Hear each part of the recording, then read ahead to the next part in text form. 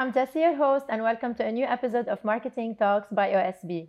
Today we are in Beirut and we have Roland with us. Hello, Roland. Hey, how are you? How are you today? Thanks for joining us. Nice to be here. Thank you. We are so happy. Roland, let me introduce you first before we introduce our amazing topic. You are a digital marketing strategist. For the past 10 years, you assisted more than 230 brands. Wow. Yes. In increasing You made me look old. in increasing the efficiency of their marketing function and effort. And also, you are the founder of Blue Grapes, a boutique consulting firm specialized in digital marketing. Exactly. And let me say, your campaigns, the ones you have conducted so far, exceeded 2,000. That's amazing. And we are so happy for you to be with us here today, as we're going to talk about OmniChannel, which is becoming a trendy topic. But some companies, our beautiful community, still they're not really familiar with it. So maybe let's start by stating what do we mean by OmniChannel, right? And then we'll discuss its importance and so forth. What do you think? Exactly. Yeah? Well, actually, OmniChannel is a trendy word in marketing and digital marketing. So basically, let's start with the origins of it, and then we move on with the evolution. Yes. Well, first we started with one-channel marketing.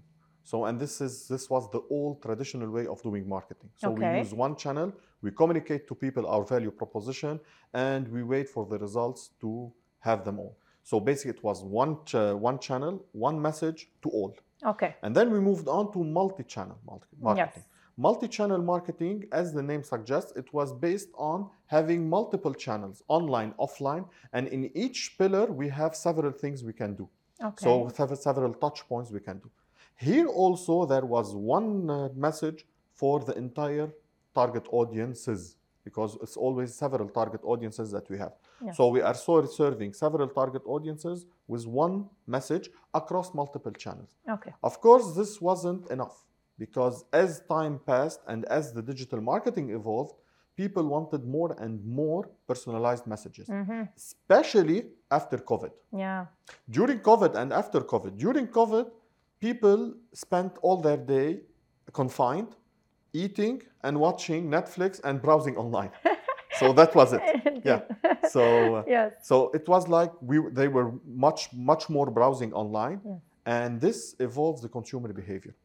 They started to understand more e-commerce, understand more that yes, I can order online everything, and it was convenient. Definitely. So they discovered the conveniency of online ordering. Yes. And thus the conveniency of asking what they want. And this was a challenge for marketers, because now the entire ecosystem changed. Instead of having one message for all, we needed to personalize more, because everybody was competing on the same ground, which is on e-commerce and online. Yes. So this is where cross-channel marketing became available. Okay. This is where we started conducting marketing campaigns offline, linking them to online campaigns, and in online campaigns we started linking all the other channels. So you would see an ad on Facebook, you click on it, you would go to the website. Yes. From the website you would be remarketed another value proposition. So it was like cross-channel marketing. Okay. Here also it wasn't enough, because people wanted more and more personalized care and attention. So this is where the word omni-channel marketing was coined. Okay. So let's create a digital, and actually it's not digital, it's online and offline experience, individualized for each customer. Oh, wow. So this is very challenging for businesses. Very challenging, and we will talk about the consequences of this. Okay. So we can say, yes, we are working towards an omni-channel marketing strategy, but actually you will never have it. You are aiming for it, but you start with it, but you never finish, because it's an ongoing process of segmenting, creating new content, individualizing, and everything is ever changing. Okay. So this is omni-channel. How can I create a personalized experience to my user or to my target audience? A small example. Yes. Amazon did this a long time ago. Yeah, when even you before go into the pandemic, Amazon and you log in with your username and password, yes, all your recommendations will change. You will have recommendations personalized to you, what you want. Based so on it's the easy. History, Even Google ads are personalized based on what you search for You usually. browse, yes. Basically your device, what your device search for. YouTube, go to any YouTube and you will see that all the recommendations, all what they are proposing is almost personalized to your liking. So this is it. But now it's different because when I go into my website, I will see content that maybe you will not see if you go to the same website. So now it's different because we need to understand what Jesse wants, what Roland wants, what anybody wants, and we need to personalize. So in a nutshell, instead of one central website, you will have several websites. Oh. Instead of one channel, you will have several, in the same channel, you will have several touch points. So you are segmenting and creating, even the social media content will be different. Even maybe we need to create more pages also, more accounts. So all of this, even the email marketing, the newsletter marketing is changed because you will have so many variables that each person will have a single track. So as a marketer, you need to plan all of this. So you need to foresee all of this and plan it. Nice. Just imagine the quantity of production that you need to do now. Wow. But how can we effectively trace the omni-channel marketing across all those touch points and sub-sites that you're mentioning? And how can we evaluate if they are effective? Well, basically, we use conventional analytics. So analytics softwares like Google Analytics or even the analytics on social media for Facebook, Instagram, LinkedIn, and even the analytics in your automation software like email marketing, for example. So all of these will give you analytics about the behavior of people. But then again, you have so many channels and so many scenarios that you have created, so you need to keep an eye on everything. So which scenario is working better and is producing more, especially if you want to link it to e-commerce. Okay, amazing. So those software that you're talking about, are they specialized just for omni-channel, or we're just talking, like you said, the general one like Google Analytics? No, actually, it's a combination of softwares that exist, that already exist, and that we know actually that exist. For example, email marketing. So email marketing is not something that is new. Marketing automation as a software exists since several years ago. Yes. So we use it. We use Google Analytics, but also we mix them with artificial intelligence softwares. Why? And I think here AI will help us in this personalization. Exactly, because no human will be able to follow all of these scenarios. It's fast. So just imagine you get an email, you click on it, you will get another email directly. But then again, based on your behavior, if you go online, another email, you will get another email or another behavior from our side. So there is no human who will be sitting here and waiting, especially when we have thousands and thousands of users. So it's artificial intelligence. So we mix all of this together in a way to create a machine. And this machine, our job is to simply maintain it and create new ways of using it. Okay, and what's the role of SEO in here? How much does it help us, since you mentioned the Google Analytics? And of course, basically, we know till now Google is the most used search engine. So shall we focus on SEO just on Google and SEO in general? Usually the rules of SEO and the dynamic of SEO works on all search engines. So they follow the same rules. Yes. And basically these are the rules set by Google. So we don't know all the criteria of Google. No one knows because you cannot. You will have ultimate power. So, but we know by fact what guidelines we need to follow. So SEO is the way to personalize the deliveries or deliverables to clients or to users, because we know by fact that those who go to SEO, to basically to search engines, they put a keyword. They would put a query. This query reflects a search intent, and this search intent is personal. So if I can get this search intent and have my results appear in front of this user for that search intent, and if my metadata can reflect whatever they are searching for, they will click. So they will feel as if this link is for them. So just imagine the possibilities here. So it is basic SEO. This is what we do. But instead of putting one, let's say, page, and all the traffic will be going to this page, we need to create several pages based on segmentation. Okay. So if I have several segments I want to serve, I would create for each segment a product page, very specific product page to suit their preferences. Oh, wow. So just imagine how many product pages and how many versions I will create. Okay. So here, this is not manual, definitely. It's not manual, right? There is part of it that is manual. So at the wow. end, there is a human planning all of this. Segmentation is done basically manually. So we segment, we brainstorm, we do all of this work. We research our segments. We find the niches, because niche marketing is the key to successful omnichannel marketing. Why? Because usually you go with a global market and then you segment to major segments. Yes. And this is it. These are your segments. You start working on them. Okay. And if 1 or 2 or 3 niches appear and they are attractive, you go ahead and work with them.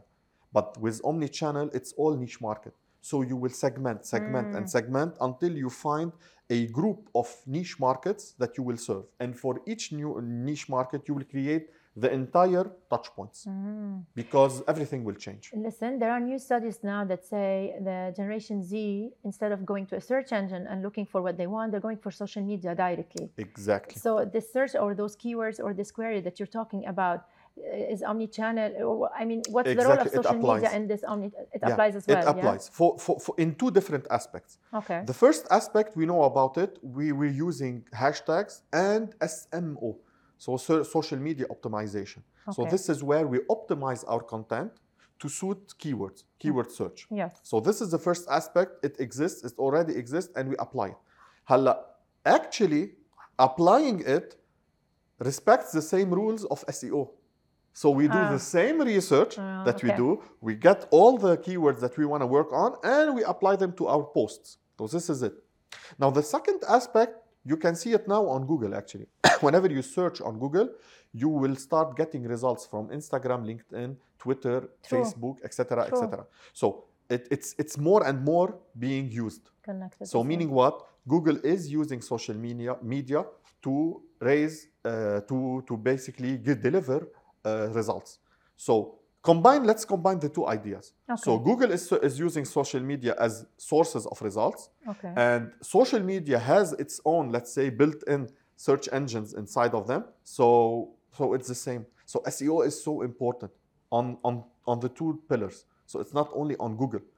So even if you don't have a website, you can get found on Google. Since you have an Instagram page, you have a Facebook, and you have LinkedIn. Just optimize the content. What about the Lebanese market? Do you have any insights about the Lebanese market? Whether they do search engine first or social media first? Well, basically they use social media first, depending on the segment. But you talked about the Generation Z, which is completely online, fully online. Okay. So yes, and they are fully connected on social medias. So they are very well aware of this entire digital ecosystem. They are native to it. So it's not like us. Yeah. So we're native to, we're not even native to Facebook. So basically, yeah. So I was 14 when Google appeared. You were younger, much more younger. So basically, yeah. So they know it by heart. And yes, it is very much influential for them. So they will have a lot to see, and they will have a lot to click on, and they search for personalized searches. Listen, small businesses usually when they start, or any kind of business, usually when they start, that you feel like they are confused. We don't know who is our target segment, and this whole omnichannel is about knowing who is your target segment. Exactly, it's very heavy. How can we help them out? Because usually they tell you we can sell to everyone, we can sell everywhere. Yeah, exactly. This is too general. No, well, you have to actually narrow. I hear it also with small businesses. I have no competitors even. I will go further. So, and this is where I see I don't see the light at the end of the tunnel. You know, when they say this, there's no light at the end of the tunnel. So yeah, it's heavy on segmentation, and businesses need to acquire new skills. I work with startups a lot as a consultant, and I help them to build their business models, and then create a profitable business model. You know. So shall we say maybe it's better to get a professional help so that they search for you who is your target segment? This is exactly what I wanted to say, but I want to add. Yeah. There are certain skills that you need to acquire before going into a small business or building your startup. We cannot simply, let's say, look the other way anymore. You need to have these skills. As a startup, you need to have sales skills, marketing skills, business strategy skills. If you don't have them, go acquire them and then come and dream about your startup. This is my advice for all startups or business owners or future business owners. Learn how to sell, learn how to market online, offline, learn how to strategize, and then go and launch your company. Because if you don't know all of these, it's a one-way ticket to failure now. So we talked mostly online for the OmniChannel. How can we create a seamless exactly. OmniChannel Well, actually, customer OmniChannel goes both way, online, offline. Okay. But for example, if you go into your, let's say, into a web page, and it is personalized to your liking, to your preferences, etc. Yeah. And then at the end of the transaction, it's not an online transaction at full. So it's mixed between online and offline. So it starts online and then the offline delivery should be done at the physical store. Yes. So this is where in the physical store, we need to create this personalized experience.